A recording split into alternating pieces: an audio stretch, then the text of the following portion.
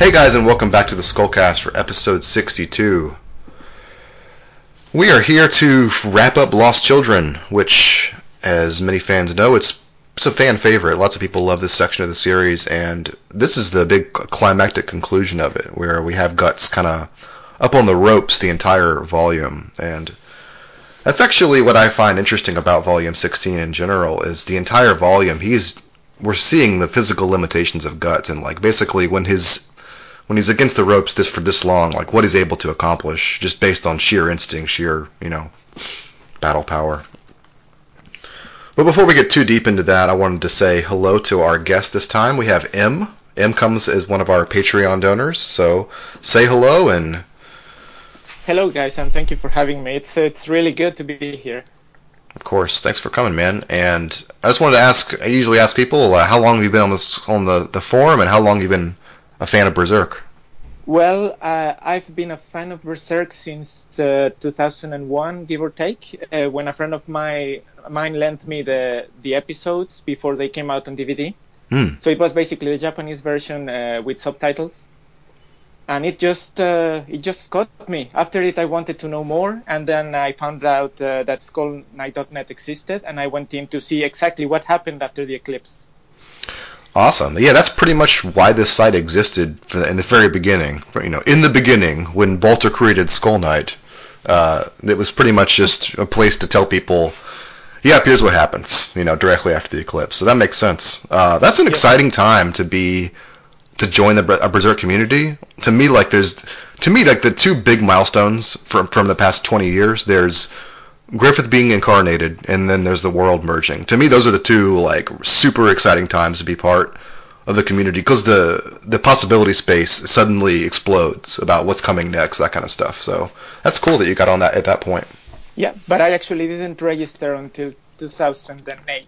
Oh my goodness! It was just mostly lurking. Yeah. That is a professional career of lurking. That's 7 straight years of lurking. Wow, you should put that on your resume. I don't have many posts, so I guess that explains it. I don't really post that much. That's fine. Well, we'll go ahead and get started. Actually, Em, I wanted to ask you, what do you think of Lost Children? Because I haven't really asked our guests that, and it's always in my head, it's one of the ones people always mention as being their favorite. But what's your take on it? Where do you put Lost Children in your lineup? I actually don't think I have ranked them. I liked it. I like it a lot. I think it's a fantastic part. But the more I went into Berserk, the more I realized that it's really. I mean, some of the parts are really. I mean, it can be quite scary, downright scary at some point. Last podcast you were talking about the elves playing war and stuff. Maybe we will touch on that on this podcast too. And that was just, a bit, hard to handle in some sense. Sure. But I think it's a fantastic story. Rochine and Jill and everything, it just fantastically well done. And it holds on its own, really. Even if you extract it, it's still a very self-contained story that is fantastic, I think. Yeah, I agree. It's one of those weird. We talked about it at the beginning, but it is. You're right. It is very self-contained. It is, and that's kind of when I first brought up Lost Children when we started this podcast. I came out swinging, saying that I didn't like how self-contained it was directly after the eclipse. Directly after Mira has this, huge change in the series, he embarks on a self-contained story that doesn't necessarily further the direct plot, But I've kind of come around on that view. I thought that was a little too brash of a sentiment, because it's not really how I feel looking back on the series now. You were just doing a Berserk hot take? Yeah, I was as if I was giving quotes for TMZ. That's what I would have said, to make sure I got myself in the article. I would have said something like that. It would just be a 2-second flash of your face going, "Lost Children, overrated." Exactly. But, well, I think it's interesting to think about, his purpose in making it so self-contained.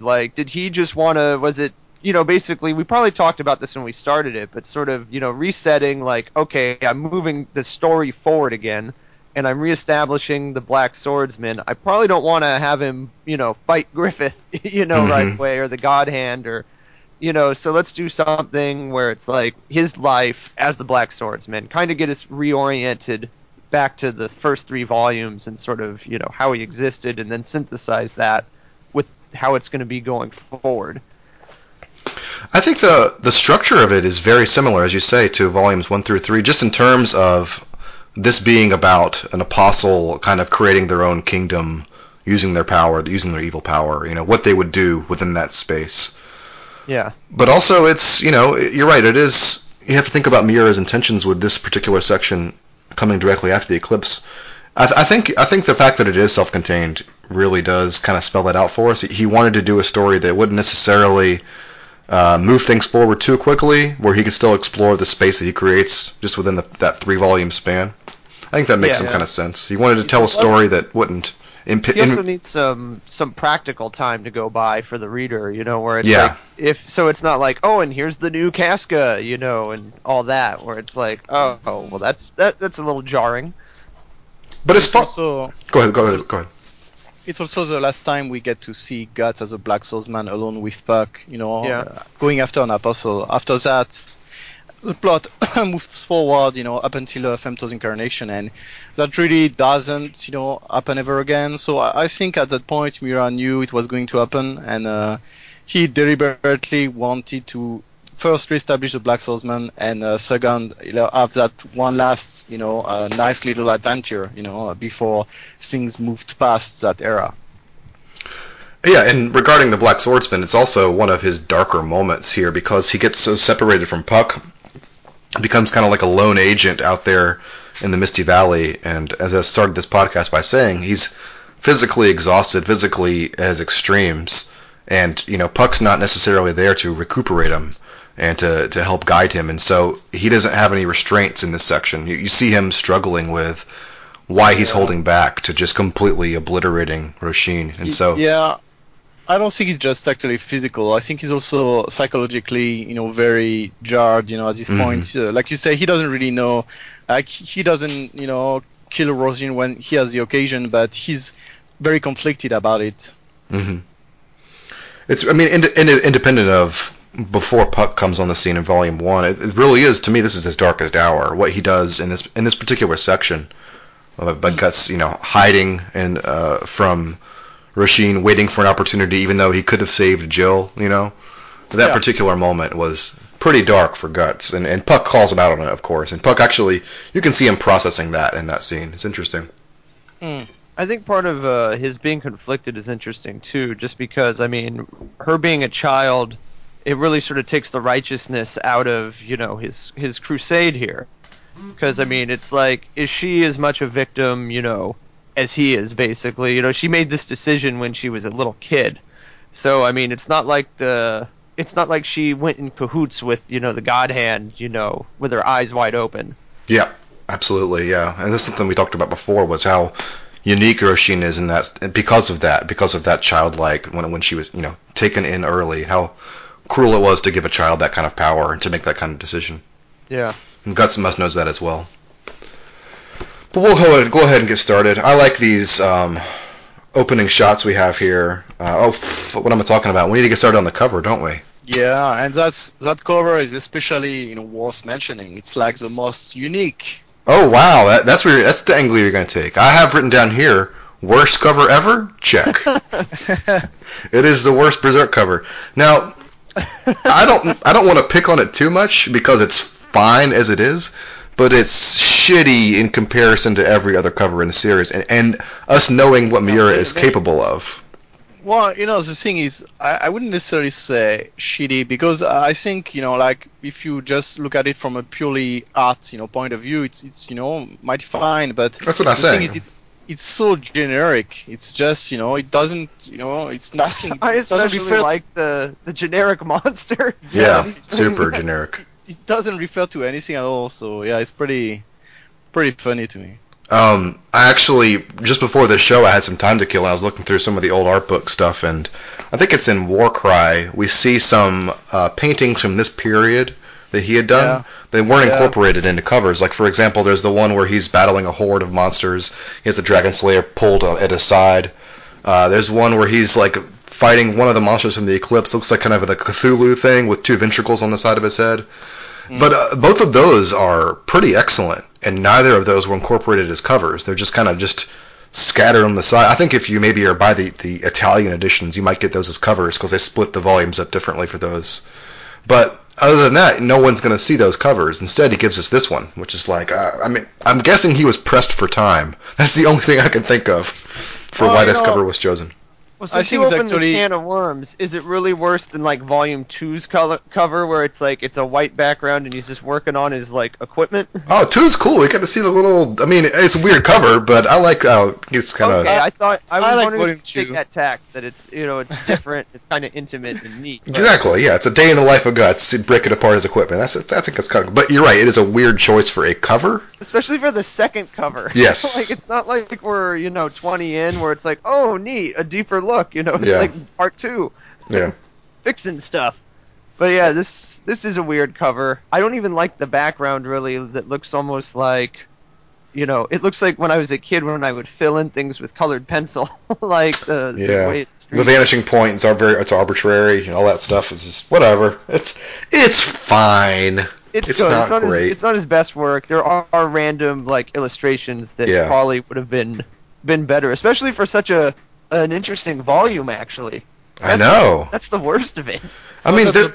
That's why he didn't use, I think, more personalized monsters, because like this cover doesn't actually refer to anything happening in the volume, which is, I think, one of the exceptions. Because covers tend to at least, refer to the content of the volume. And so, yeah, using another one that's more, maybe more relevant to us, but not to what's in the volume would have been even worse, from the reader's point of view, because you get a book and the cover doesn't actually, it doesn't conform to anything at all. So I actually think the fact it's generic was chosen. Like they had no other cover plans. They had to use one of the drawings he had made, the paintings he had made, and they just took, well, this one, like maybe this could be, one of the monsters he kills, and that was it. Yep.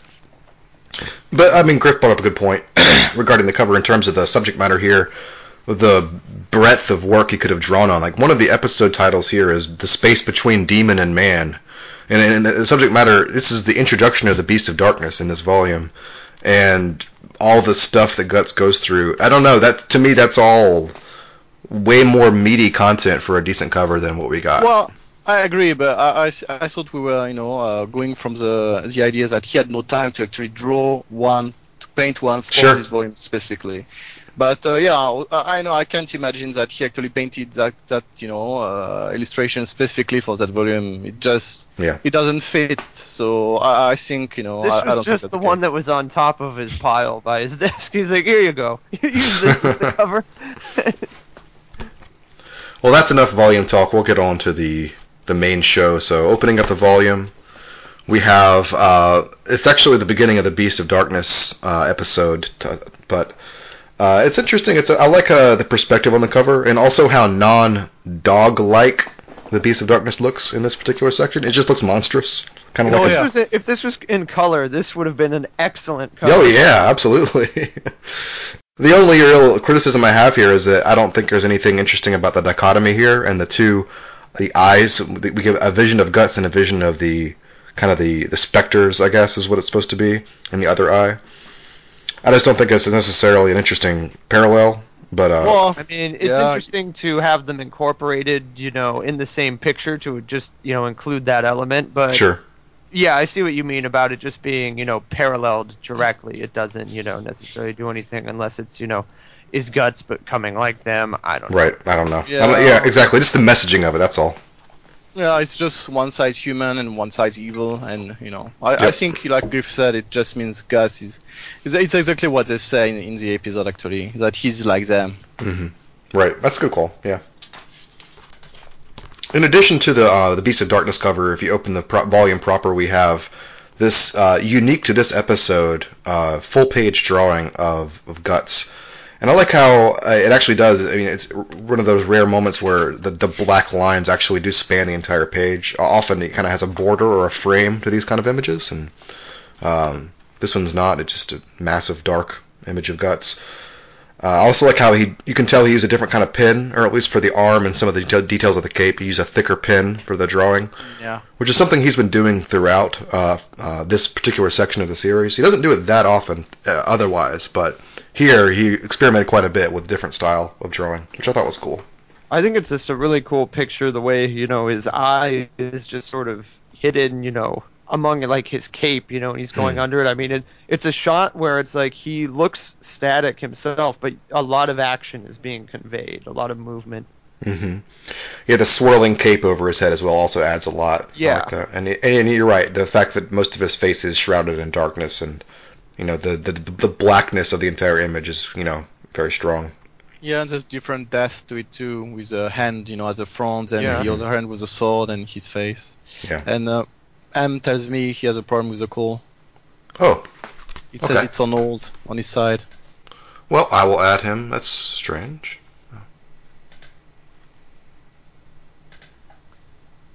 Did you guys see him on the call though?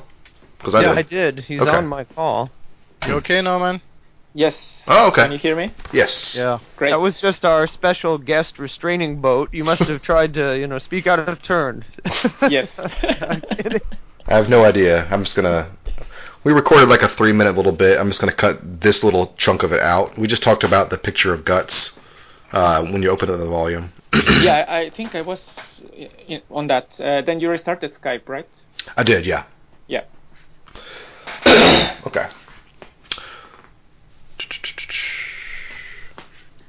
Zepek. Yes, I'm just turning to the page and marking the time for that little sandwich. I know. Oh man, he's being quite heroic. Oh yeah. Donkey. I love the donkey, man. I love the donkey. Its face is just great.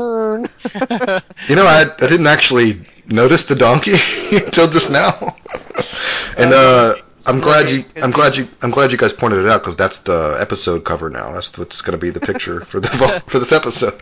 Yeah, it's the best part, man. Yeah. It's the face of the thing. It's also nice that, he's with this army with very detailed regalia and armor sets, and Zepek's on a donkey tied up by rope. You can see like everything about it is just of lower quality, and he's straining the donkey onward through the Misty Valley, and I imagine Serpico, as he warns him, about, the way he's riding, sort of like a maitre d'. Sir, please, could you please leave without making a scene? Basically. Yeah. Actually, good. No, I was just going to say, I actually find it impressive that Zepek has a metal armor, because given the rest of his attire and skills and everything, it's quite, surprising. He would not just be wearing, he doesn't, have a wine barrel around himself or something. He actually, he mentioned the armor last volume. That he went to get it out of a chest.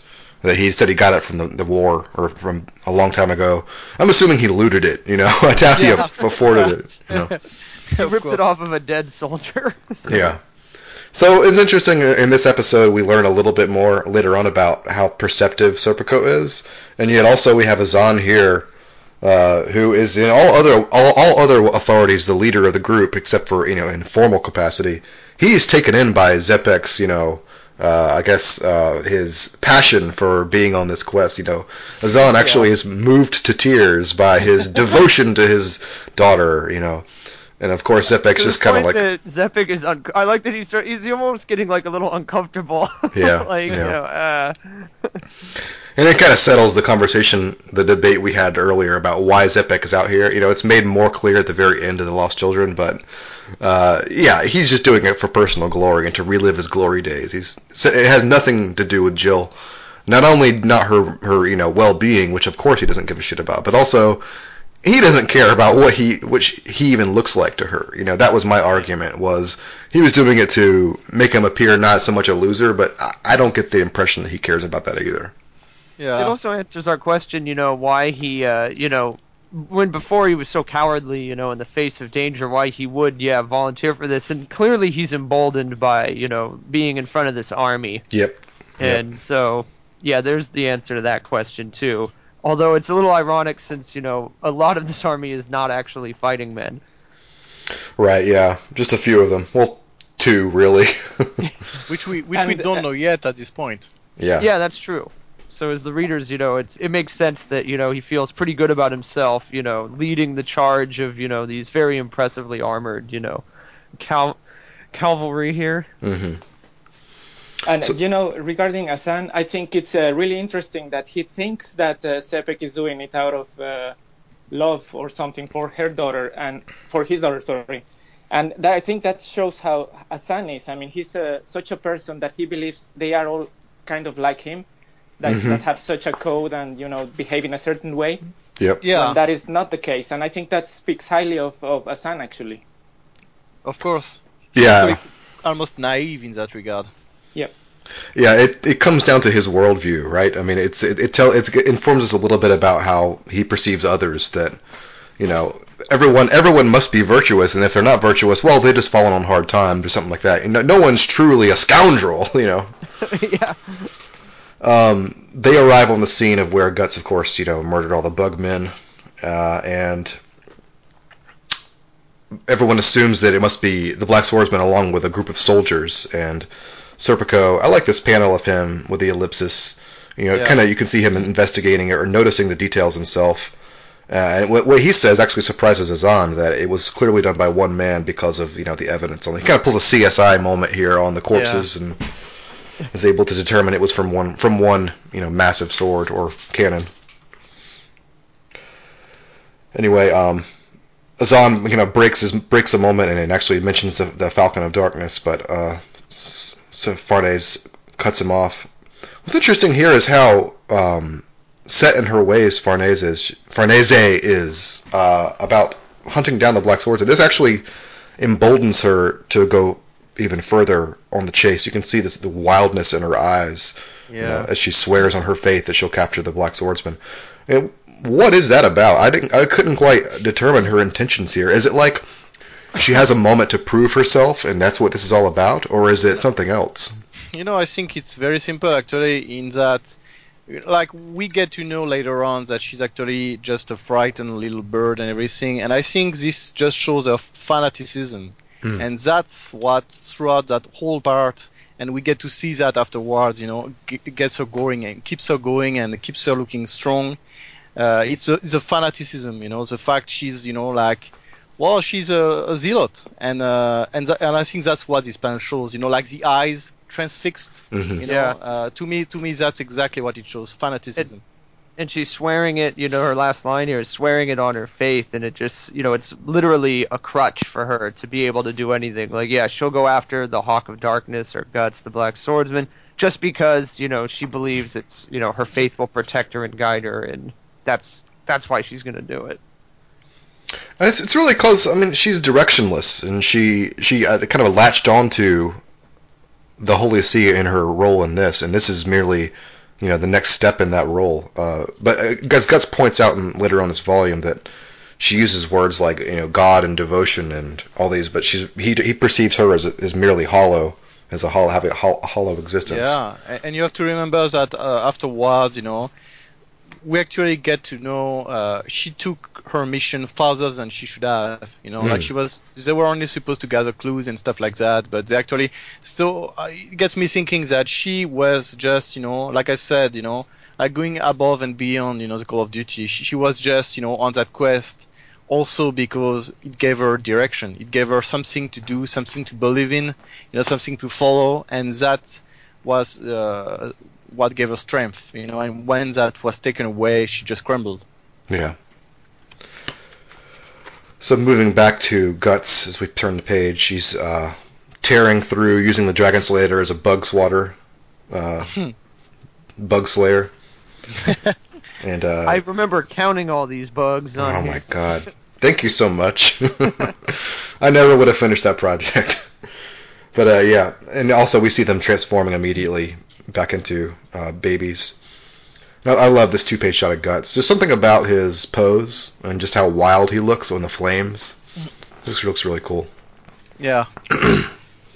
But Rochine still hasn't, used up all her reserves, so she sends more after them, and they begin chewing on Guts.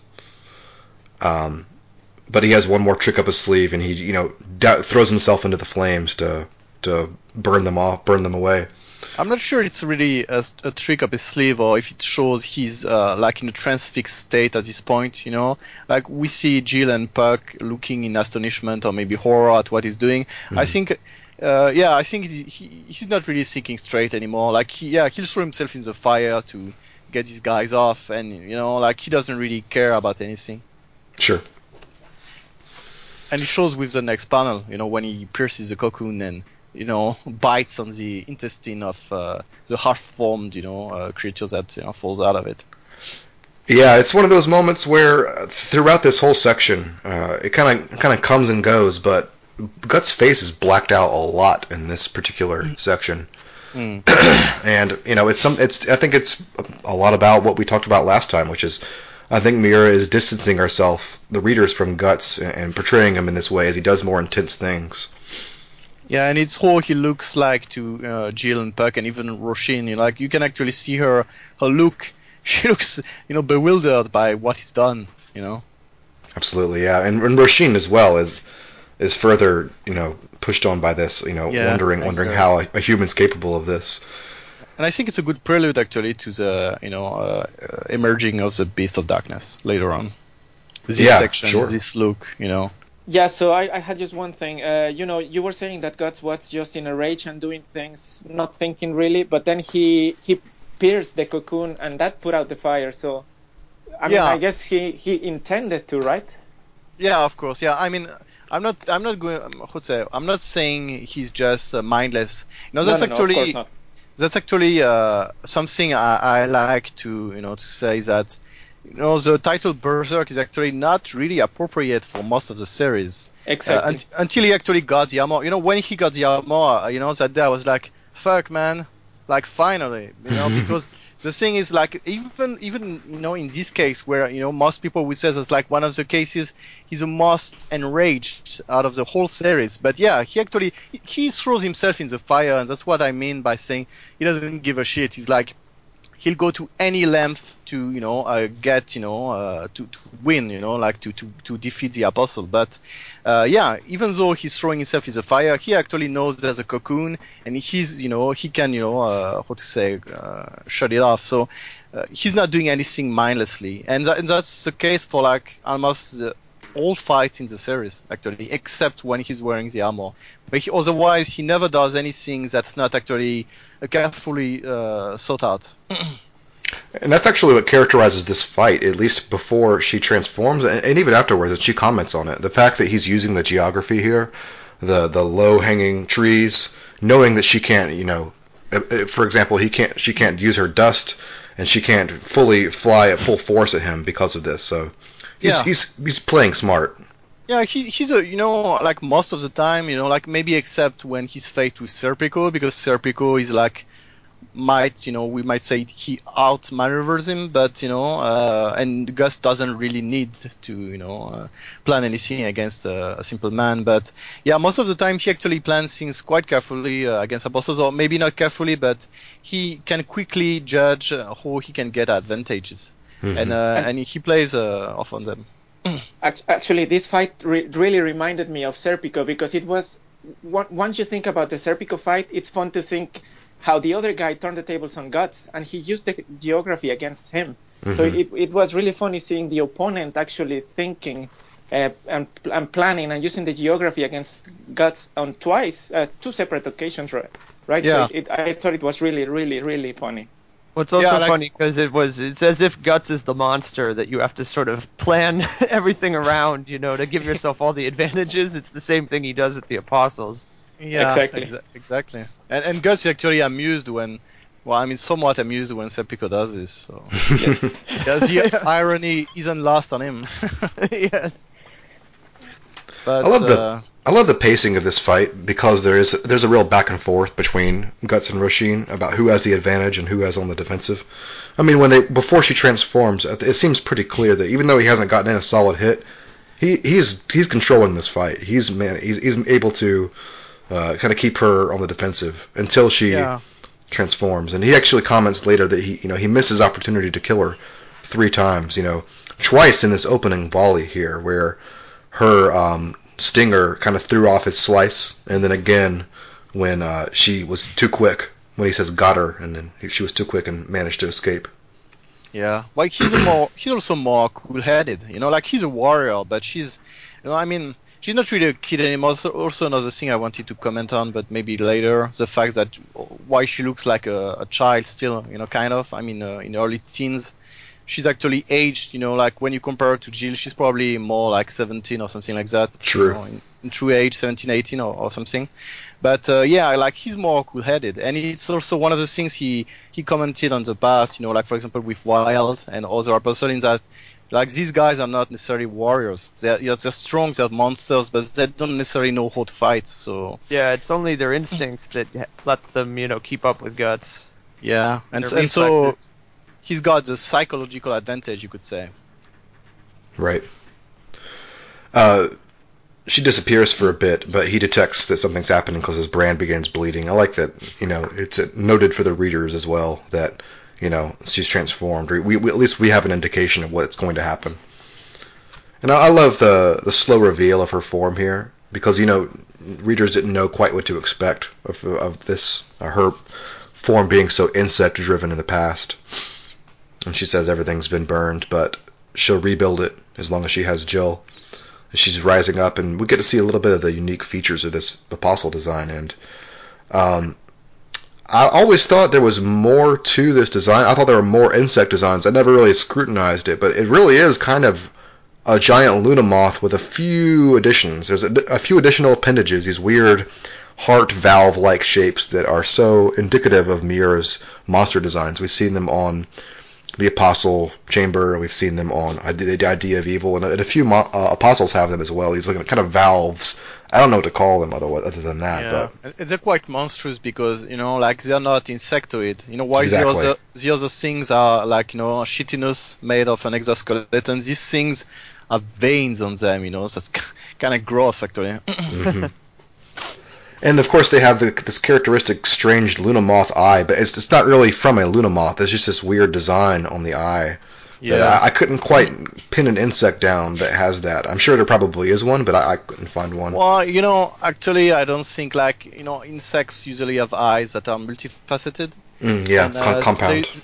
They're usually like more beady, and so I think it's actually it's just like the head, the human part, and the eyes are something Miura just made up, and actually that's the part that makes it look kind of scary to me and a bit horrible. Like that part specifically, the eyes, that kind of how to say, I don't know, like greasy almost, glassy eyes. Yeah, glassy. Yeah. And of course, the form that Rochine takes in the center of the body, or the center of the head, is very vaginal. There's no way around that. It's pretty upfront with what it's supposed to look like, I think. Yeah. Purely. The clitoris at the very top and the labia all around, it's pretty clear what that's supposed to represent. Well, Miura's never really, shied away from giving, sexual connotations to apostles, be it, male or female. So, why not? Yeah. Well, as we see her body, we actually see something else unique about this is this kind of jet engine coming from the back. And me and Azil were talking about this before the show, and we kind of concluded that we don't quite know exactly how it works. We have an idea. Like, it seems that Azil pointed out that she's taking air in with the front valves, and she's able to compress it in her body and then push it out through the abdomen. Because we actually see some kind of weird light emitting from the abdomen as she's blowing it out. So she's like the Batmobile. Yeah, sure.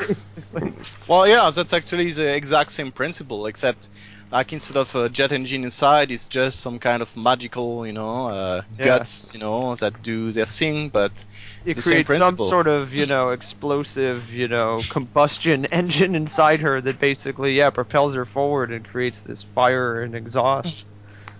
I had a friend that could fart on command. That's kind of what she's doing here, just like across the entire valley. But it's really cool, actually. I love. It's a very ambitious design to have an apostle that has a jet engine power to plow through this entire area, and it's actually so powerful that it creates, as Guts comments, shockwaves whenever she's going so fast. And Yeah, actually, she uproots trees and like almost blows out the flame and fans them at Doesn't the same she time. creates like he doesn't know what I mean, is he aware or not when she's like sort of creating sonic booms? Like I it's wondered about implied that. that If it's she's breaking the sound barrier. Yeah, that's what I thought as well. he comments on it. Like he doesn't say, "Oh, she's breaking it," because he doesn't know what it is. But yeah, he says there's a shockwave and like a thunderous boom. So I mean, it's pretty clear to the readers that she's actually going supersonic, and she uses that against him, which is also pretty interesting. I also think what's interesting about her here is that I mean she's now fully engaged in the fight. Before she didn't really know what she was dealing with.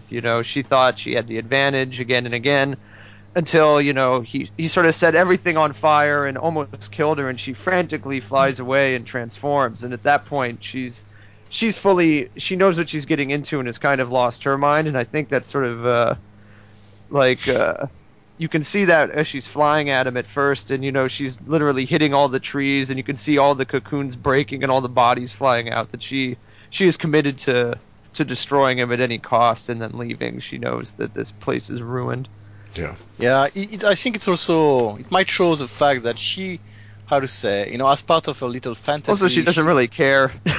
She might have not wanted to reveal her true apostle form, unless she really had to. Like maybe she also, I mean, I'm not sure she really assumed, or would say, assumed is not the proper word, but she really, I would say, accepted the fact that this is her. Like she was okay with that. Yeah, that got me thinking about playing it. and being, fairy, so Yeah. so this kind of spoils it because she's, this grotesque thing. Yeah. Well, she tries to cover it by saying, "Oh, I'm the Queen of the Elves. This is the form of the Queen of the Elves." But actually, you can see Jill responding to her form as soon as she transforms. She asks, "Is that Rochine?" Yeah. What's interesting about the first point of contact that Guts and her have whenever she's coming towards him is, Puck actually says earlier that swords aren't going to be any good against this. And right before they make contact, Guts actually, you can see him look down. It's kind of difficult to see, but it's a small panel where Guts looks down at his sword and then flips it sideways at the last minute to guard against the strike. Yeah. So he actually changed tactics at the last moment because he realized that he Yeah. wasn't going to be able to do much, with this. So Yeah, and the blow is actually like you see he's thrown off. It's quite powerful. Yeah, he's knocked back completely. yeah, and a tree explodes in it as well. There's a lot going on here, and that's why this fight's so interesting and chaotic because there's so much chaos happening because as a result of this, making this jet engine sonic boom apostle flying through a forest. And then there's there's velocity and then there's verticality in this fight as well. It's all over the place. So yeah, we see her flying in the sky, and Jill and Puck are affected by the blowback from the sonic boom, which actually stokes the flame, like we mentioned earlier. So, and we can actually see, like what we mentioned earlier in action, the fact the valves on the side of her are pumping in air, and you see her belly growing, and that's like I don't know how it works, but it allows her to gain speed, and she does a second passage, and Gus again can't do anything else except just stay alive and avoid being skewered. Well, Griff, you want to say something? Yeah, sure. I actually, just before she turns around and has that attack, I liked sort of the look on her face, and it might be a couple of pages ago, but when she's talking about, how she missed him, but the next time, she's gonna... Sting! Yes, Sting! Yeah.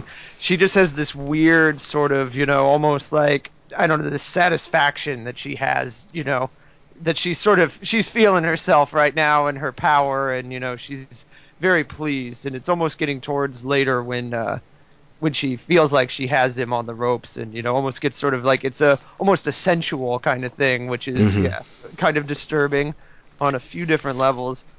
Well, it's the nature of apostles, like taking pleasure. I think again, like we said earlier, she was a bit, still playing in a bit childlike fantasy, but now, like, she's letting it, all out, and she's okay, she takes pleasure in killing, and she even exhibits, we see later, some kind of, sexual, tension or whatever. So I think it's just, like, her true nature is bird.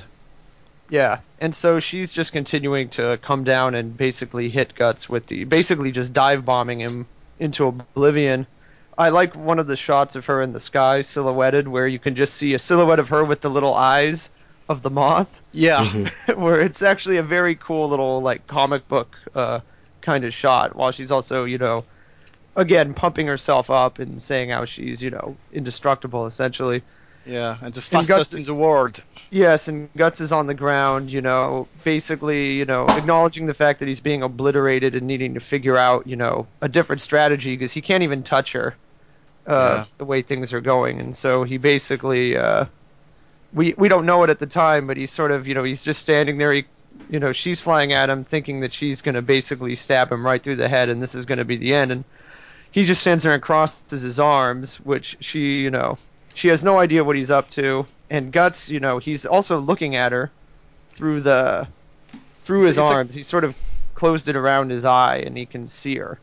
It's actually interesting because, like, he managed to avoid being killed, several times, and so she decides to go at him a bit more slowly, and at the same time, he catches, he doesn't really catches on that, but he sees she's going more slowly, and so he knows it's his chance, and yeah, he tries to, I guess, lure her into, screwing his arm, but missing his head, because he's noticed she's going for his head every time, and that's how he can, get it done.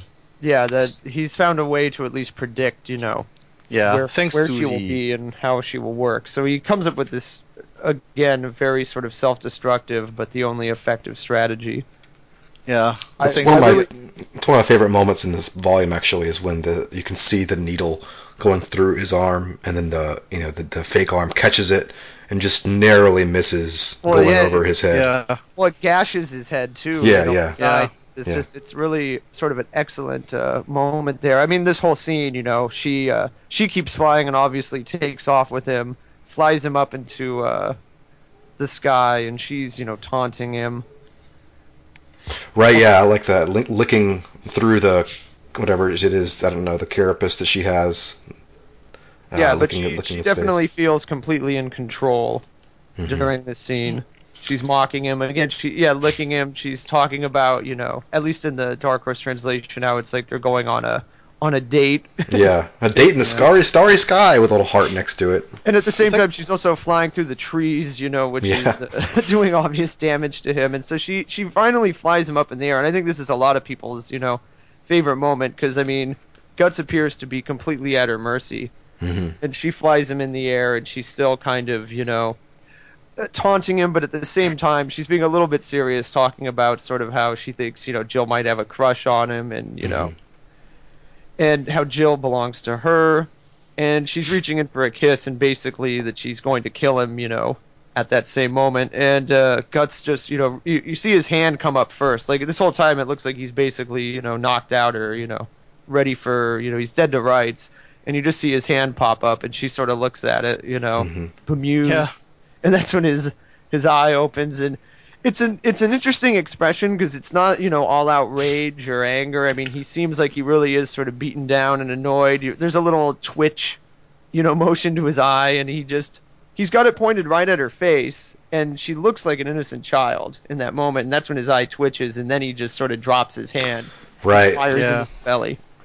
So clearly, he could have just blown her head right off, but he couldn't do it.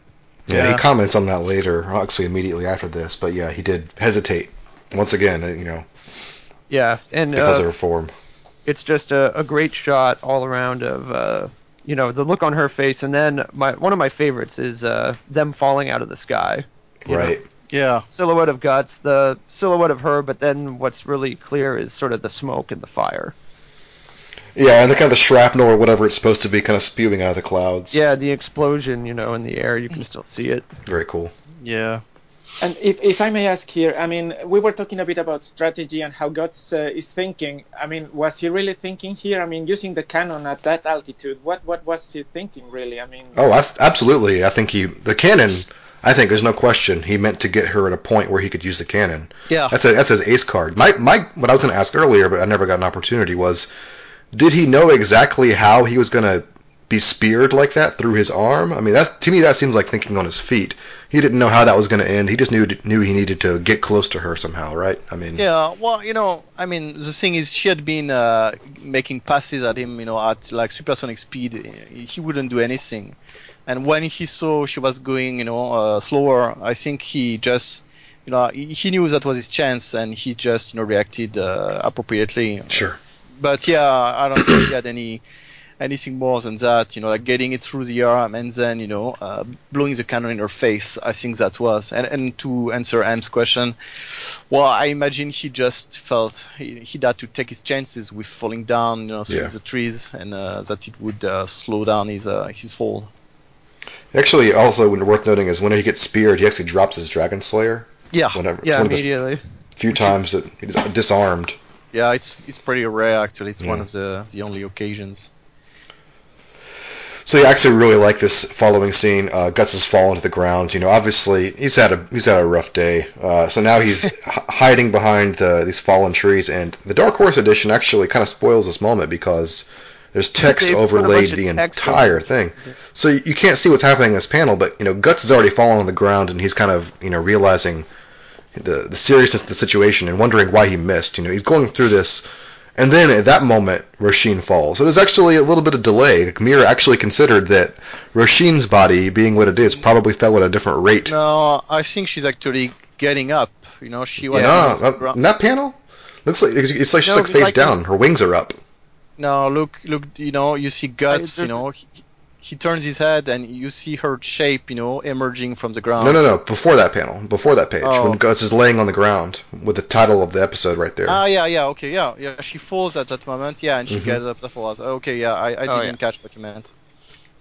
So in the Dark Horse version, it's also covered in Yeah. They put all the text. Actually, it's pretty, couldn't they have, I don't know, edited out the Japanese one and. Yeah, it's because it spoils the whole part. It's very specifically designed that it's like this moment where you see him on the ground and you see her up top. It's sort of the two combatants, down for the count. Yep. It's a cool moment. Again, it speaks to the pacing of this fight. It's why I like it, because they're each delivering these just like huge blows to each other. Each time they volley, they're taking some serious damage.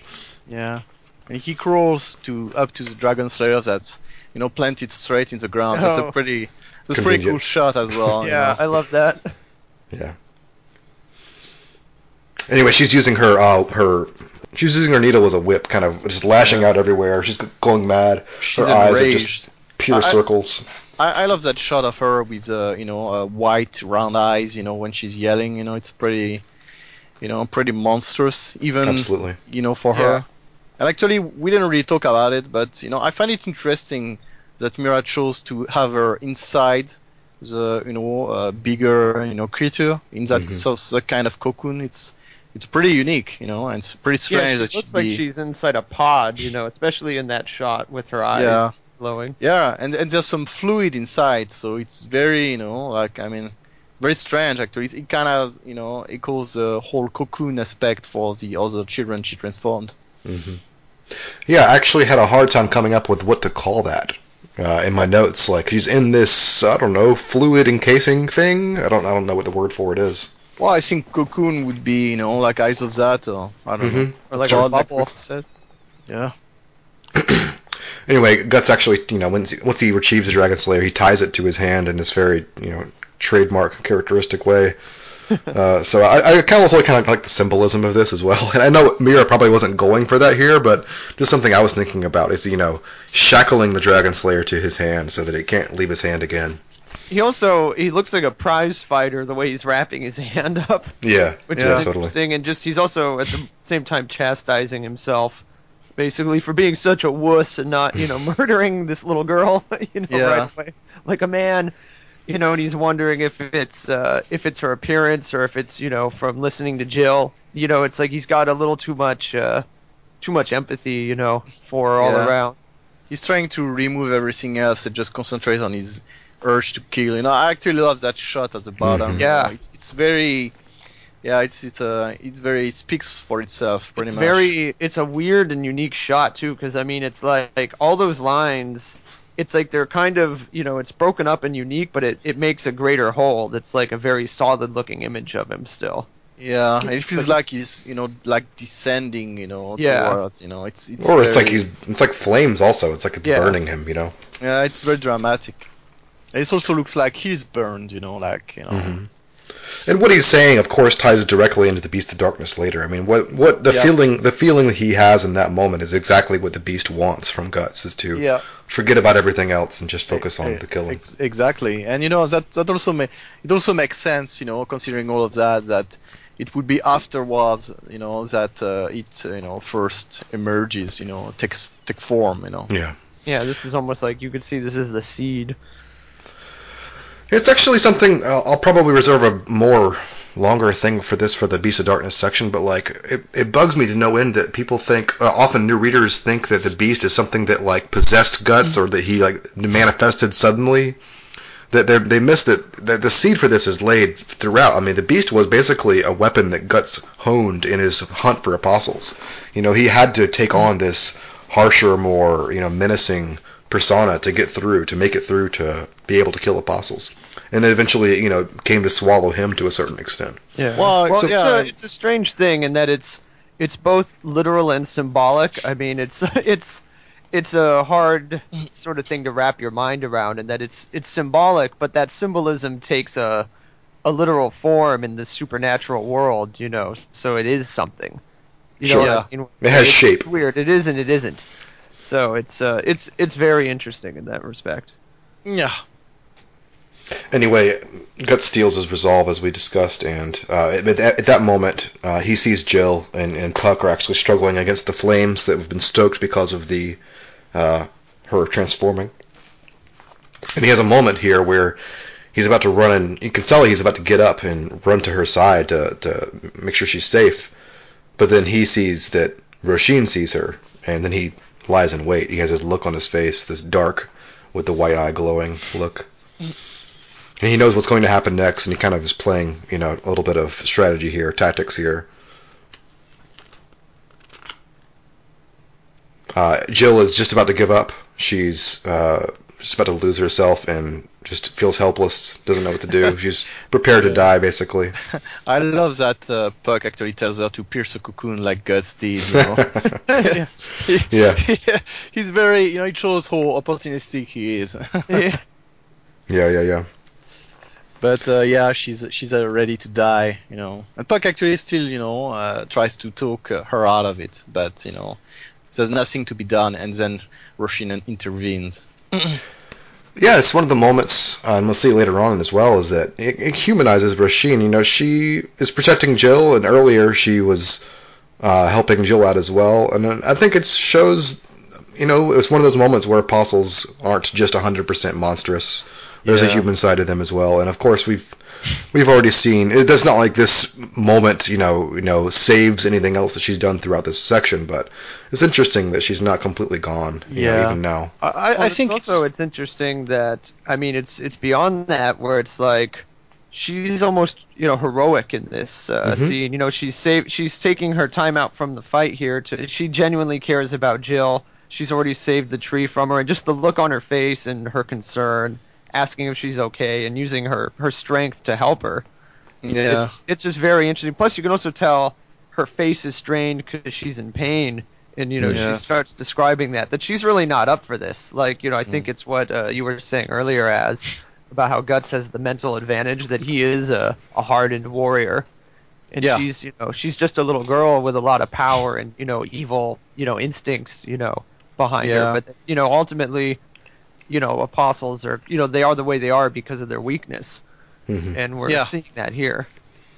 It's also interesting that, beyond the fact she's, like shielding Jill from the fire and everything else, like Jill's afraid of her, but, like Rochine still, doesn't care and will carry her on. And she seems to think that, she'll protect Jill, from Guts, which is actually a funny sentiment for the reader, because we know like Guts wants to kill the monster and protect Jill, but at this specific time, it seems almost like Rochine is really protecting Jill from Guts. Jill reflects earlier on that he looks like a demon, which is also something other characters, like, I've commented on in the past, like even Isidro, later on says he's a monster, devouring monster. So, it's quite interesting to see, like, to put the two against each other. The waters have been muddled to the point that it's almost, we have, in just a couple of pages, it's almost a reversal where,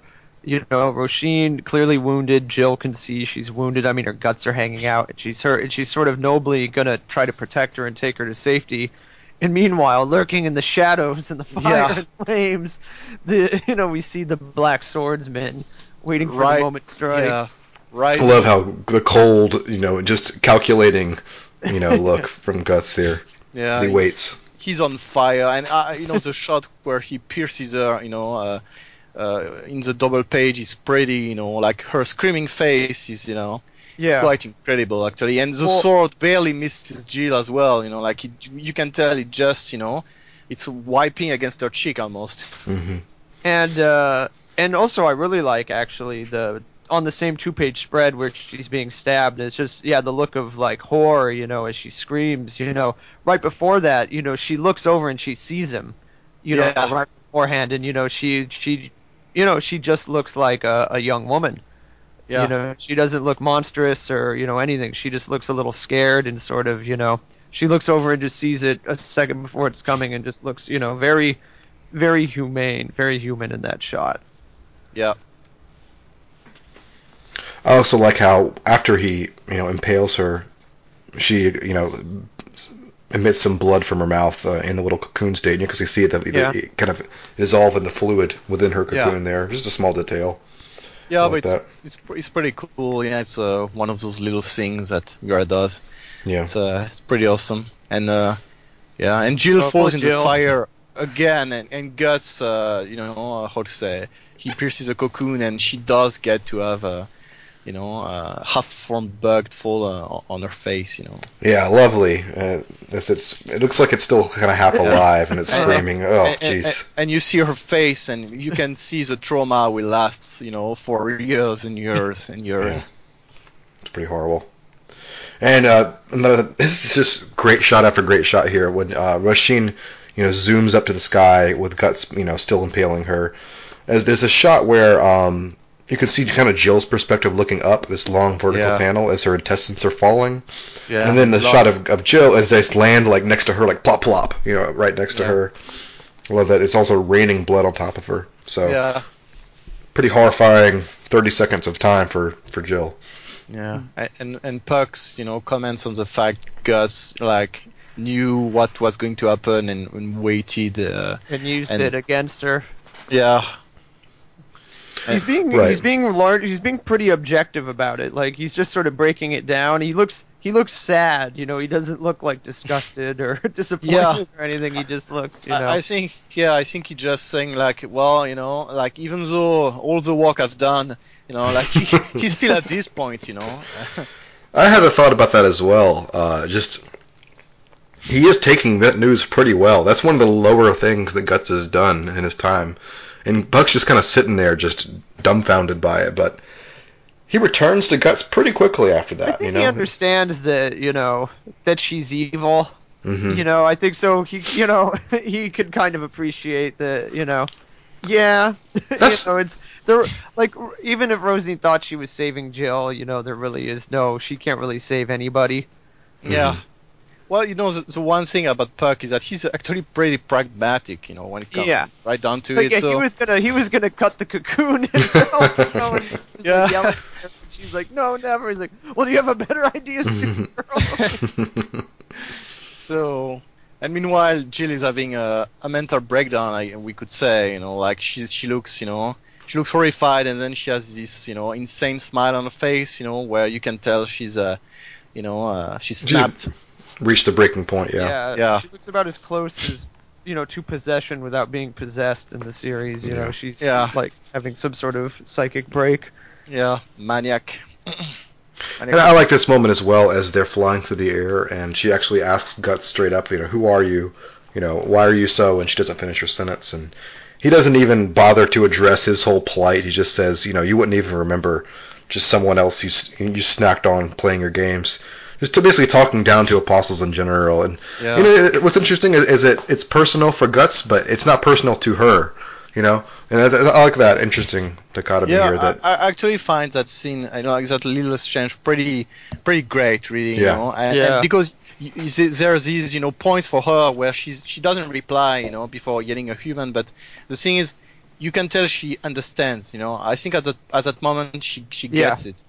She gets he's out for revenge, and like she gets it. But of course, her life story is different, and there's that shot of her yelling, that a human must never be able to cause pain to an elf. That's pretty, I don't know what to say. It's pretty, and you have these little black, dot splatters, against the cocoon, the membrane.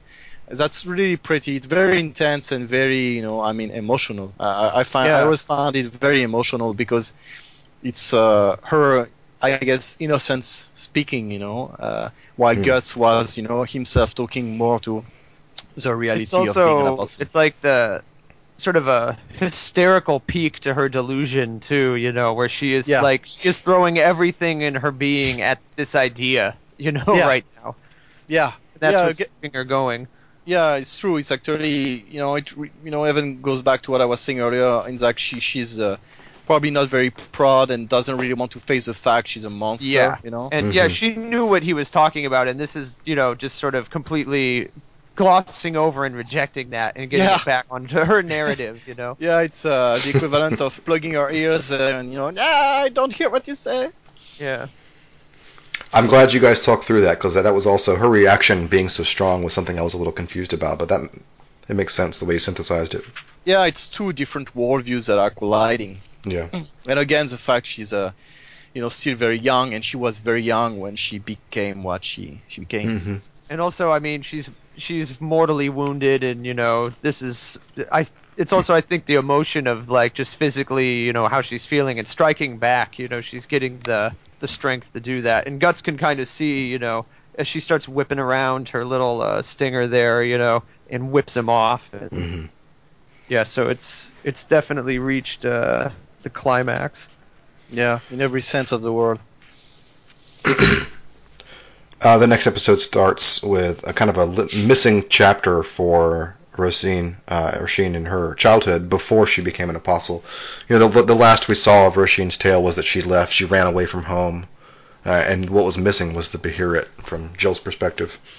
And so she found the Misty Valley, and this is the Misty Valley, of course, prior to all the horribleness that came to it.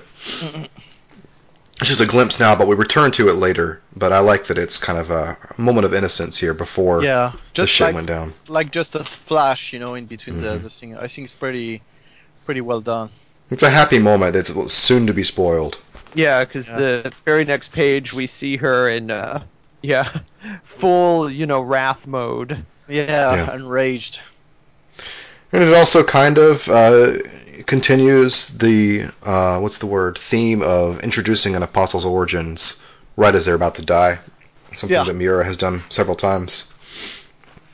Anyway, she whips Guts off of her, and I like the shot of Puck, from his perspective, looking up, seeing this, Guts flying away from her, knowing that he's falling to the ground. Yeah, but unable to do anything. That she's about to skewer him, that she's got flying, him right where she wants him. Also, that cool shot of Guts' head in the moonlight, upside down. Yeah, it's great, and I also like cool. Yeah, it is unnecessarily cool. You're right. You're just throwing coolness around. Here, take it. Yeah.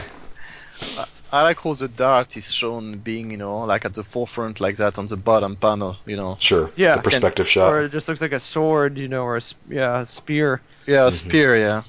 And and that page where, you see it right in front of his face, and then he's impaled. And you read this page, you just figure he's been, impaled through the head. I actually could have done with a little bit more suspense, like a page turn would have been great for that, because we have this. If you look down at the bottom of the next page, you'll know that. Exactly. One more page turn would have been perfect, but I understand the moment's not spoiled. It's a super intense moment where Gus just. I love that shot where it looks like, well, he's just fucked, Yeah. between the panels of her eye looking at things when she's realizing what's happened. That's great. Yeah, well, and also it's just her desperate happiness that she thinks. Oh yeah, sorry, I didn't mean to gloss over that. That's a great panel. The look of triumph on her face, it's hysterical almost. Relief, Oh yeah, that's great. And then the moment where her she sees the head twitch and probably feels. And so you see just the horror come into her eye, and then this is probably a lot of people's just favorite. Oh yeah, this is one of the more defining parts of this whole section for sure. And he actually bites. That's the thing. Like it goes through the cheeks, and he actually bites down on the thing, and then he stabs her. That's really that's beautiful. that look on so ugly and gross and disgusting has never been so beautiful. But this is the ultimate moment of human triumph.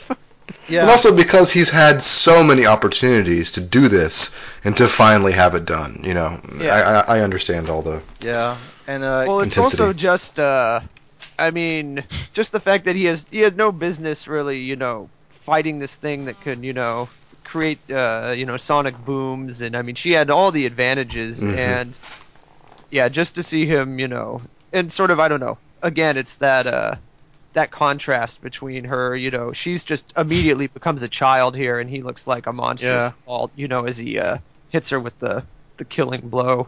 I love that contrast between the whiteness in her panel and the blackness in his. Where he has gotten over it. He does not care that she. Although again, he might have moved his sword a little bit over to. Even at that point, he actually does not, strike her right in the face. He hits her on the side, which is, again, I think, telling of, the fact it has an impact on him. Even at this point, it's still, subconsciously he can't. He just can't do it. Yeah, he can't do it. He can't. And it's just great. We see them fall apart, and we see her at first. This is really interesting. We see her damaged, and just sort of another shot of her, falling back, damaged, dying, and then there's this sort of moment of realization, and we see her face, but it doesn't have the blood on it anymore, so it's sort of flashback, a more clear, or like sort of seeing her, beyond the physical realm. We're sort of seeing, the idea of her, and the inner light. Yeah, and she remembers that they weren't there, then we find out later what that means as Guts falls to the ground. I mean, throughout this whole section, from that panel onward, it's like she's coming to accept what had happened. But when we see Rochine again talking to Jill, it's like it's not enlightenment, but she's more accepting of both her fate and what happened to her. I think it's interesting, the transformation that happens between these two panels. As she's dying, she kind of grows up a little bit. She matures and just faces the truth. Yeah. And anyway, the flashback here is that she waited around the Misty Valley for days, waiting to see an elf, waiting to confirm that this was her belief. And then her parents show up. The shots of her parents, interestingly silhouetted for most of the time. The face of her father is never fully shown, which I thought was a little strange, but. He looks like Osgood almost. I think it's because he's he's meant to be a threat to her. He's represented in this case as being I don't know, dangerous, almost like an enemy, something that's antagonistic, and I think that's he's all anger and teeth and his eyes are not shown because from her perspective, like he's threatening, from her perspective as a child. There's a consistent missing tooth in all of the shots of his teeth, which I appreciated. I respect Mira for remembering the guy's missing a tooth in the lower jaw. Anyway, there's this framing device that Mira uses. I think it's as far back as volume 15 for Rochine remembering her childhood. You have the shot of her looking at her parents fighting. She sees her adopted father or whatever father striking his mother. And then we have her eyes, and then there's a shot of that happening, in a domestic environment. Yeah. So it's kind of reliving the horror of that happening, and we see it again at the end of this section as well. So it's this weird.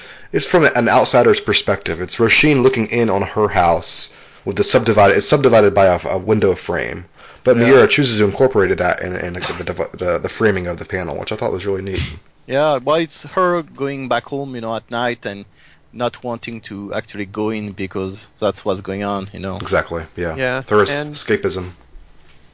It's And also interesting he reveals that, he's not really her father, or at least he suspects that and is, sort of, delusionally himself holding that against her as if she is trying to get, just torture him, because he's the center of the universe in his own mind. Actually, like that, he's not even sure. Like, there's he's just, his wife was raped, and so he's not sure, but, the thing is, like, he's not even 100% sure, so it's pretty, Actually, I think that mirrors how things are in real life, or at least how they have been in the past. And I also love that she's actually, like what actually, starts the whole thing for her with the Beherit is that she doesn't want that place that she holds so dear in her heart to be tainted by this kind of behavior, this kind of thing. Right. She ran away for a reason, to escape all that, and now that's invaded her place here. Yeah. I like also the subtlety here of the reveal of the Beherit transforming. It's like, it's like Mira knows readers know this, the significance of this, and so he doesn't need to make it, I don't know, exaggerated or overblown. Yeah. It's just, the tears from the Beherit's eyes. You know what happens next. And I think the focus is where it should be, is that shot of her face, which is, just, it's very heartbreaking, and just the fact that she just wants everything to go away. Yeah, and I think that sums it up. That's sort of, that's how she sacrificed, even her mother. She just wanted the whole situation, to go away. Yeah, and it also shows how vicious, I guess, the whole process is. Like from that wish, that simple wish for things to go away, to, what actually, came out of it. Yeah. So Jill finds Rochine first, having fallen near the tree from her previous HQ, I guess. Yeah, and Rochine actually asks for forgiveness, as she falls. I think that's important to mention that. She actually acknowledges what she's done, and she asks for forgiveness. Right, as she's fallen, yeah. And Roshine's basically saying that she now understands that, the elves never existed. It was just a made-up fairy tale. But, it's a final parting gift that she actually gets to encounter Puck and realizes she's told that Puck is a true elf. A real one. She finally got to see a real elf as she's dying. And then, of course, Guts comes in to spoil the nice, happy moment. I like the emerging from the water like a monster. Yeah, he's like Godzilla, basically, coming out of the water. He looks huge. Yeah. She's actually pretty lucky to have fallen in that lake, pond, to begin with. The guy's got some luck, I guess you could say it's devil's luck, but he's still got some luck. Well, even the getting the stinger through the face, even though I'm sure he turned his head on purpose, just lucky that she didn't stick it in his forehead. Yeah, I think a couple, inches, could have, really changed things. Yeah, for sure. Or, I'll make the total nerd argument. At the forces that she was exerting, she probably would have just ripped his head in half. Well, yeah, even his forearm earlier on, Yeah. But he's so strong, like his muscles are so dense that, they held on. Well, he's been in the interstice for a while now already, so he's already... Yeah, those, exactly. His astral self, tied it all up together. Yep. Makes sense. Very good. We can also deduce that his teeth probably have the same properties as the Dragon Slayer at this point. He's been fighting a lot of monsters. He used his teeth to swing the Dragon Slayers. Yeah. He's been through. He's gonna chew right through Ubik. He's gonna eat him. Anyway, I like the overhead shot. I like a lot of these shots of Roshine's face. It's really accentuating her unique hairstyle, and like it's draped around her, and yet it's also marred by blood. Just visually very cool design. I'm sorry, I went right past this full-page shot of kind of a flashback as the episode starts of Jill and Rochine. Jill had fallen and hurt her knee. Looks like it's just kind of an arbitrary, childlike moment. And I see. Rochine's giving her a wreath like she did when she was in the previous in Volume 15. Kind of a callback to that. That's kind of nice. Yeah, and she just looks so motherly, there too, sort of making her feel better. The big sister, it's a pretty sweet moment. It's a great shot. Roshine's basically processing, knowing that she's going to go away. She's processing Jill's future, saying that you'll be okay, even with the bad stuff. So it is a moment of maturity for her, and also reassuring Jill that even though she went through this horrible thing, everything's going to be okay. Basically, yeah, and it's nice for once that she's not being selfish.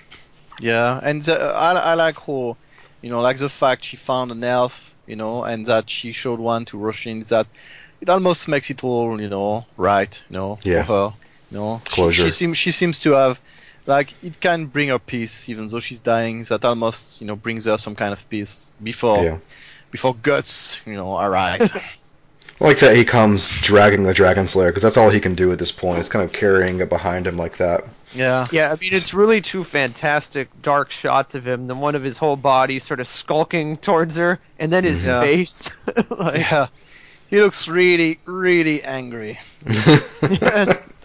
And just inhuman. I mean, he does look like a dog, in that shot. Like an angry dog. Just, sneering. Yeah, his face is warped to the point where it barely even resembles Guts. There's no pupil. Yeah. A lot of his features are shrouded. He gets closer to Jill, and he pushes Jill away with his sword hand. And I like that Puck then comes to her rescue and tries to block the Dragon Slayer by crossing his arms in a sword block move. It's cute. And Jill just looks up, accepting her death, basically. And at that moment, Jill throws her body on him, and he actually has a moment of hesitation here. And it's a great moment of suspense because it's not that Guts stops his blow; he's actually interrupted. He's reached a very critical moment here about what action he would have actually taken. Yeah, I love that we actually never get to know like if he would have struck or not, because I think it's really like up in the air still now, and of course I think that's something he would have regretted had he done it. Especially because, I mean, she really is no longer a threat, but he's just so, I mean... He's got to finish the job. He's got such bloodthirst, and she's like, pleading with him, why do you hate her so much? And that's when he just sort of, knocks her away, like, just an obstruction. And I like when he's holding the sword over, and on all these pages, with the sword above his head, he doesn't even look human anymore. Like, you can't even see his face. It's just sort of a black, shroud. Yeah. A mouth and an eye. And Zepek saves the day. Oh yeah. Our hero. Falling on his ass as he does,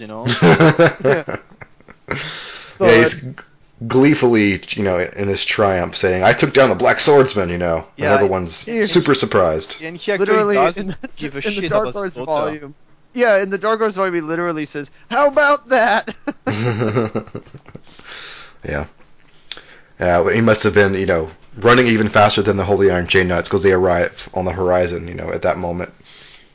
I like that Farnese actually tells them to rescue the children, because she doesn't realize that Roisin is actually not just any child, Sure.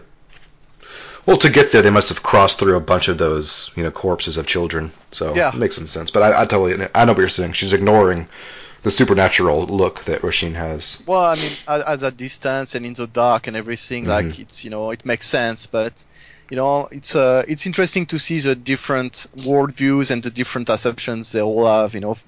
Like from their point of view, he's just been murdering children, continuously in the woods. Like it doesn't make sense, but it doesn't matter. It's just what he's been doing. Yeah. And I like how Guts is still like, he's still not all there. It seems like, he sees them coming, and he has this weird sort of exasperated look, and then he makes that weird face with his teeth, where I think that's sort of an instinct, to fight. He's annoyed, he's going to fight, and then the arrows start coming in, and I think that's what kind of wakes him up when he gets hit again and realizes he has to flee. Gets hit in the chest, and he's like, and just turn away. It shows he's still in a kind of trance, I guess. Yeah.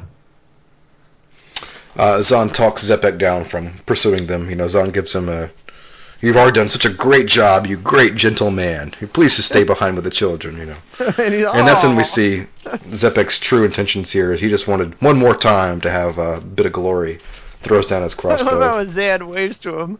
That's when he throws down the thing. Yeah, son of a bitch. Yeah, it's good. And Roisin begins heading home, and I like it that actually kind of. It's too bad this epic doesn't recognize her. That would have been a nice thing. Or is that Rochine or something like that? But he does not catch it. He probably didn't even know her name when she was in the village. That's the kind of leader he is. Yeah. And this shot of her rising up, with her wings / hair outstretched. I love the look of it. I love the design of the wings is just really cool. Yeah. I mean, from the time she stands up again, I mean, she has sort of a proud nobility, going on here in beauty, Her pose and everything as well. Yeah, it's very strong. And she seems to be herself in a kind of, like not completely there, she has to go home. Mm-hmm. And Zepic's loading up another crossbow. Yeah, loading up the crossbow. Yeah. What a dick. Time to ruin the moment. Yeah. And she flies away. Trying to head home, knowing her parents would be worried. I love that shot of the moon, at the back, her in front of the moon. It's really, really great. Yeah. Lunamoth. Yeah. She's saying she's hungry, wondering what's for dinner as she's falling. And we have this perspective shot with a sandwich by these two long black lines as they kind of recast the Pecaf myth into her falling on the hill, dying there. And the final page is also great. A happy moment, a long since past happy moment between this family. Yeah. And again, it's cut by that window, the same window, of course, we saw her parents fighting in. Yeah, and her, body breaking up, That's actually a really great shot. I think it's one of the best Apostle deaths in the whole series, I think, by far. Yeah. Maybe the best one. Definitely the best arc for one of the apostles. I don't think we get, even the Count, we learn a lot about him, but this is just so much more personal, how we get into her head and actually get her perspective here at the end. Yeah. You think, Azil, the final page with the family and the white border around everything, with the imagery at the very bottom, I've always thought that was a Lunamoth, actually, like, kind of out her window. Something that she might have caught a glimpse of, kind of out the window. No, I think it's actually her death, like her moment of death, I think. That's how I view it. Like, I mean, I don't know if it's supposed to be her actual body, like, maybe not, but my point is, to me, that signifies, her passing away, pretty much. I mean, I'm not questioning that she's dead. I just mean in that particular panel. I've always been given the light sourcing around that and the framing. I've always assumed it was something. I don't know. It's like a Lunamoth to me, but it can kind of be anything given the scale. I mean, that's it's not defined well enough to be sure what it is, but I think given the whole thing, I've always just viewed it as her death, and sure. I think that's what makes sense.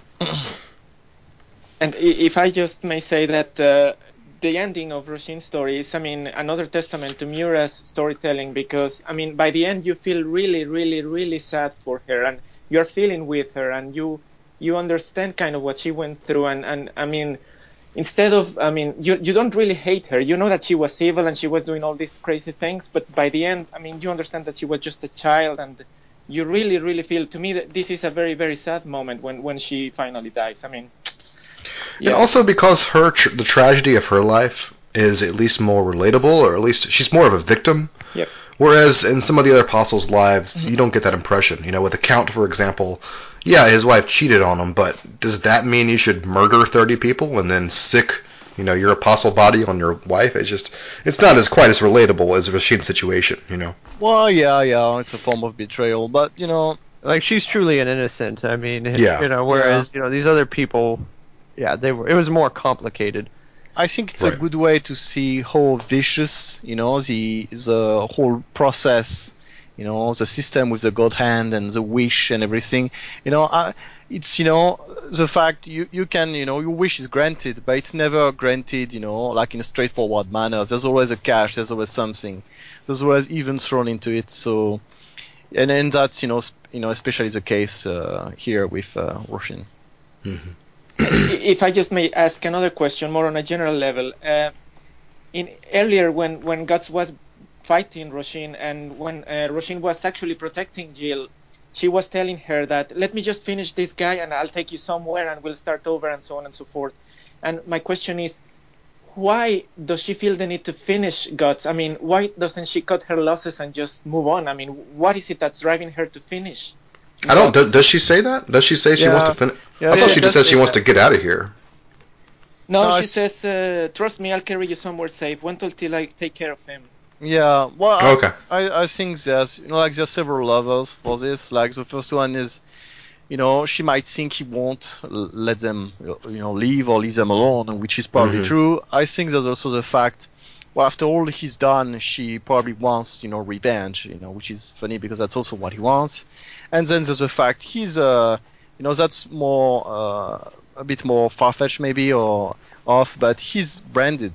And as an apostle, she probably has, maybe unconsciously, a desire to kill him. And I think that plays that's a good point. That plays a part And as well.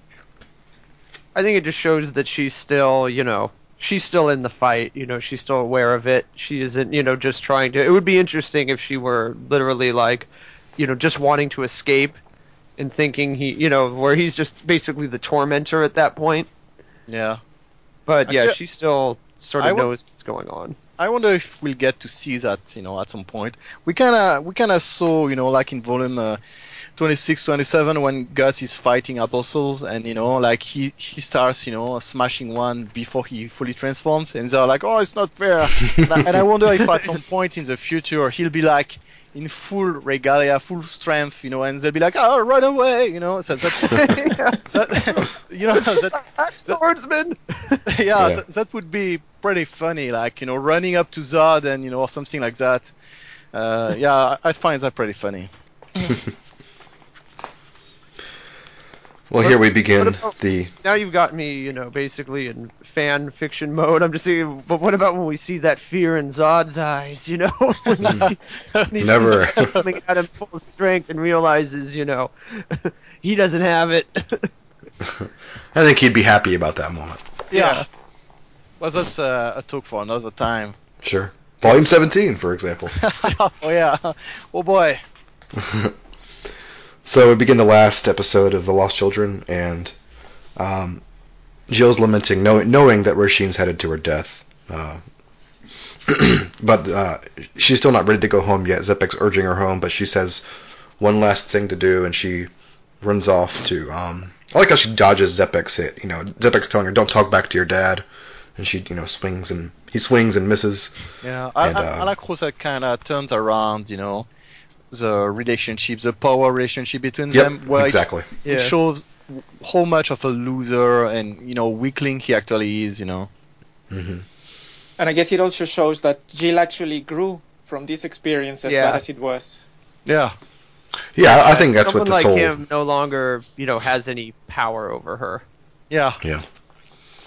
So, she's looking for Guts. She asks Puck to help locate Guts, and Puck kind of tries to dissuade her that there's no reason, he's dangerous right now. But she doesn't know why, but she has to go. She can't leave things the way they are. And we see the Holy Iron Chain Knights. I like the imagery here.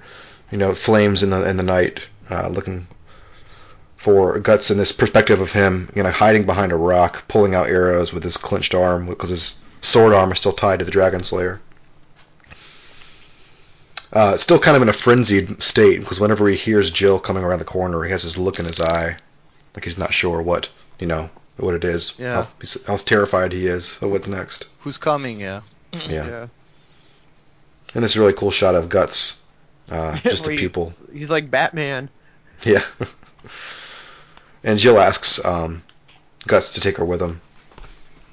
And, of course, that's not exactly the most amenable futures for her. So anywhere that isn't here, as she runs out to embrace Guts. It's a very emotional moment here. Very memorable shots between these two throughout this whole section. Yeah. Very intimate shots as well. And he asks Jill to look around, and she see the specters swirling around her. And throughout this, she's able to realize that the escape that she was looking for is just a nightmare. And so she realizes that it's not exactly what she was looking for. She probably couldn't have sustained it. Yeah. It's not the future that she wanted. I like that he actually let them, half possess her. before he, swiped them away, as a way to further his point. Yeah, casual possession. I like that the way he describes this place is also He interesting. feels incredibly in control of the situation, considering, just a minute ago he was scared of her coming around a rock. Yeah. Well, I don't know if he was really scared or so much as, Well, it was more like an animal, reflex. Like his instinct, like, something's coming. Yeah. Indeed. I didn't mean to skirt past as he's described. I like how he has a personal description of the Interstice. What it's like to live by these, creatures that are, fueled by negative emotions, constantly surrounded by them as well. Yeah.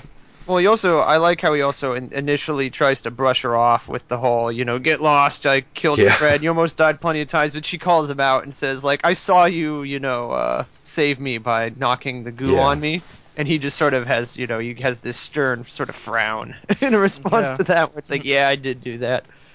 And even Puck didn't realize that he had done that purposefully. Yeah. Exactly. Yeah. Some amount of repayment is done there. Yeah. For their relationship. And then Guts, cloaks her, puts her in this cloak, and it's not a paradise for you to escape to, he says, and looks down at her. And here, it's just a great moment here. Yeah, here he looks, like he looks human again. He looks finally, yeah. Yeah, he looks almost kind, like when he talks to her, tell her that there's no future for her with him, Right. And I like how he words things, like in battlefields, that there's just a battlefield and she has to stick to her own battlefield. It's very like it shows where he comes from, as a mercenary. Yeah. It's the same terminology he used to describe, to Rickert when he was trying to cover up why he left to go with the Black Swordsman. Yeah. It's also, I really like the symbolism of him walking and, like, basically all the nightmares sort of surrounding him and following him, and, it's just very cool. And she's back in what looks like the fog, just screaming for him. Yeah. Yeah, it's a lot of powerful imagery for such small panels. Like you can actually almost hear what it must sound like if it was a movie. And I like that he lives with ghosts in tow, and it feels like he almost feels like the Skull Knight here. Yeah, totally. Like that kind of leaving and there's a fog behind. Living with some kind of obscure advice. Mm-hmm. And then we have this reflective scene that reminds me a lot of the end of the Conviction arc after Griffith's incarnation. Yeah. Because they're reflecting on things. And to me, this really cements that this whole section was about Jill growing up and able to accept the evils of the adult world but able to move past, don't cower behind it. She's talking about how the geography's changed, the mist is clearing away, pushed out by the fire. And that she'll, even though she doesn't have wings, she'll crawl on the ground, but she'll make it through somehow. I like what she says about the sky, there's no clear sky, which is, more savage and lonely, cold, but, it's more vivid, it's like more a truer sky, compared to what was there before. And she talks about the cocoon having, washed away her innocence, which is a very symbolic gesture. Yeah. But I think it was also the experience of this entire thing, of course. She's just kind of internalizing that moment. Puck asks her if she'll be okay alone, and Jill finally has the confidence to say that she probably will be.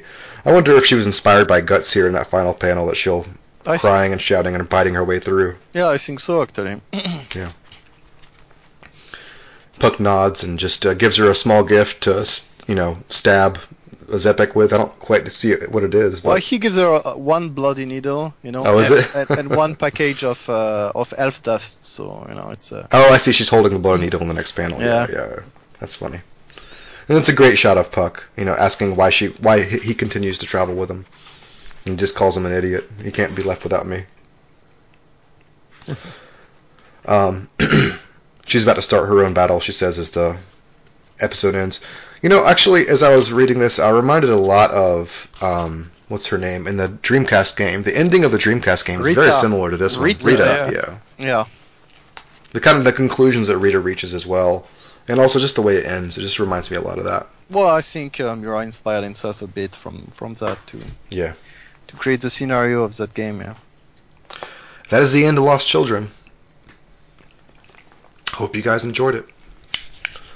You know, if we turn the page over, though, it starts something pretty interesting. No, okay.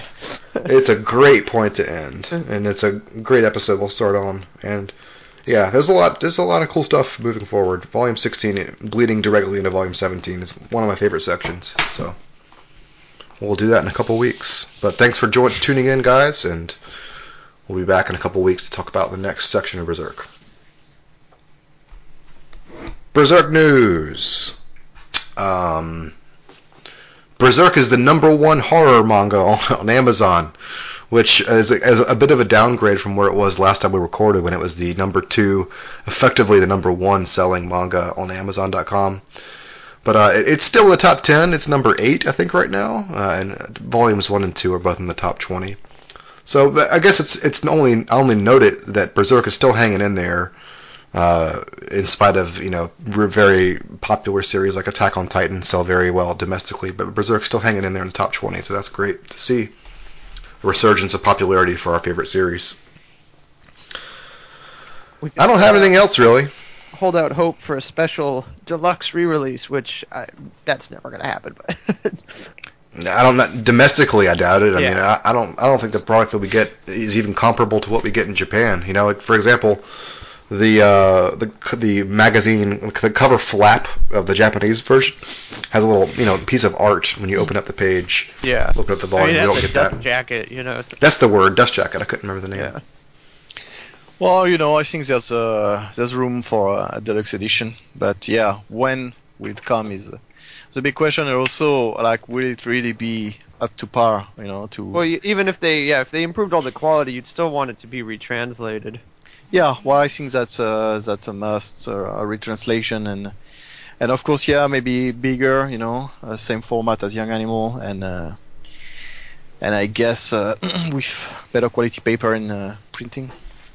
One day, Skull Knight Publishing will get on that. Yeah, well, I was gonna say, keep dreaming. Like, what else can we dream up? Yeah, one can dream. Well, when are we going to make our own Hollywood Berserk movie? It's going to be true to every single panel. Yeah. I think it would be easier to print a manga than yeah. much easier, but yeah. Still a bit too complicated for now. Yeah, there was a Reddit thread about that a month ago. The guy said, "So I want to print Berserk. I want to make better translations. So where do I start? I got some money. I run a small business. Let's do it. Show me where to start. Let's do this. Let's throw down and make Berserk perfect." Like, I admire the guy's ambition, but you could tell he didn't quite know where to begin in the publishing world. Probably a bit more ambitious than that. Yeah. To license it, to translate it, to print it en masse. I like that attitude. Who do I give the money to? Here's the money. Exactly. Who's the guy? Show me the guy. I'll give him a check. The thing is, I think translating and printing it's really just a matter of money. The big part is the licensing rights. That's the thing. The rest can be managed. And it's likely that, if we're talking seriously about this, it's likely that Dark Horse has exclusive domestic rights to Berserk. I doubt they could Hakusensha would relicense it to a different company because they would invite competition. Privately. Yeah.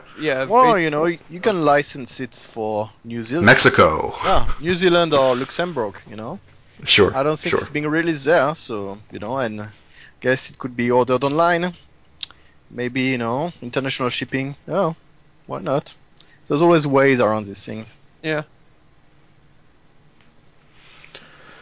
That's the show. I would like to talk about Avengers 2, but I haven't seen it yet. Em, you're on the call, and Griff, you're on the call, and if it was just me or Azia, we would have had a Avengers 2 section, but alas. Oh well, it can wait. Yeah. I'm not disheartened by what I've read on posts, just on your posts. Like, it sounds like a fun movie, and that's all I ever expected out of this. Yeah. I didn't expect to be blown away. It's just a summer action flick, and that's enough for me. I was disappointed it's not the best movie ever. So, other than that, though, I had a good time. Cool. It is a fun movie, yes, definitely. But I think in a sense for me it was the expectations because I really liked the first one a lot. So maybe it's on me because I went with very, very high expectations and then Well, it didn't quite. it's funny you mention that because it's like I kind of liked. I thought this one was better, but I liked the first one better. Exactly. So Yeah, it's a bit weird it's in a weird sense, thing. but it is like that for me. Yeah. Yeah. Well, I don't think anyone expected Avengers to be such as fun a movie as it was. So, doing it a second time is more difficult. Well, and there's also the fact, the first time you get all the guys together, that's that's what's special. Yeah, the novelty of it, Yep, and yep. just the fact that it's sort of a celebration of that too. And here, there's none of that, which is actually, I think, to this movie's benefit. That that's actually one of the strengths that you don't have to do all the Yeah. hey, we're together. So you're the Hulk. That's right. I guess one of the best parts of the first movie is when Iron Man and Thor, get at each other. Oh yeah, Yeah, and totally. then, Captain America breaks it up. Yeah, so I guess that kind of thing is pretty magical, and that's also part of why maybe I don't know you liked that better than this one. Yeah. It's like you can't do that again, you can't do that twice. It was that was a special thing, where it was like people were waiting years and years and years for that. Even just the movie fans were waiting for years for that to happen. The power of the first movie wasn't Loki and his endless horde of loser people fighting in the city. That was the worst part of the whole movie. The best part was the character interactions and seeing all that stuff on the hero side was the best. I actually wish the loser soldiers, like you said, had been better, because that would have made for a really cool movie, maybe one for the books, Yeah. Sure. Alas. Well, thanks, guys. Thanks for tuning in, and thanks for hanging out as long as you did. You're free. No problem. Thank you. It was really fun. Always a pleasure. Yeah, man. Thanks. Thanks for hanging out with us. Thanks to you for coming. Yes, I usually listen to the podcast, and sometimes I want to interject, and it's not possible. And this time it was, so it was fantastic. No, I'm glad you did inject when you did. We often have very quiet guests, and you spoke up quite a bit, so I appreciate it. Yeah. If you have questions, you should always just post them in the threads. That's what they're for. Yeah. Oh yeah, totally. Yeah, I guess I'm a bit shy.